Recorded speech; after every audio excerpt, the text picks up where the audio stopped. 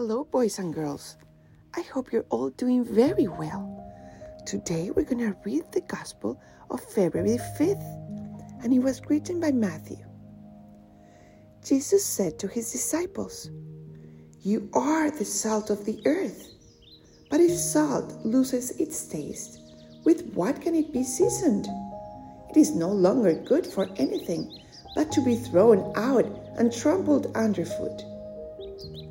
You are the light of the world. A city set on a mountain cannot be hidden, nor do they light a lamp and then put it under a bushel basket.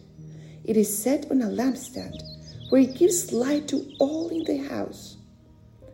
Just so, your light must shine before others, that they may see your good deeds and glorify your heavenly Father."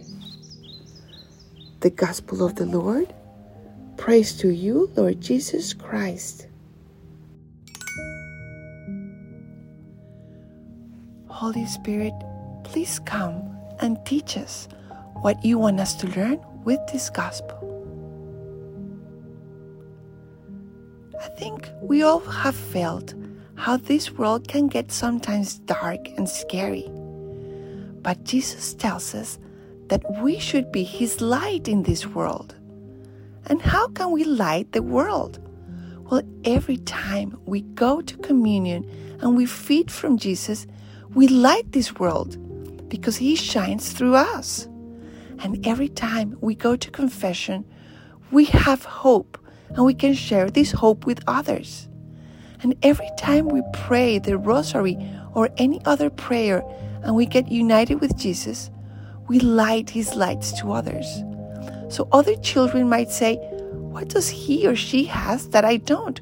Why does that boy or girl live so happy?"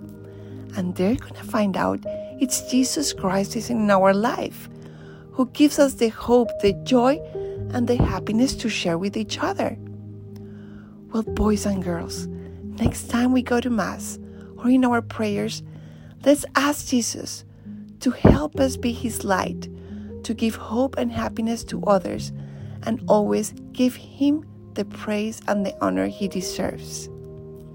Thank you so much for listening, and hear you next time.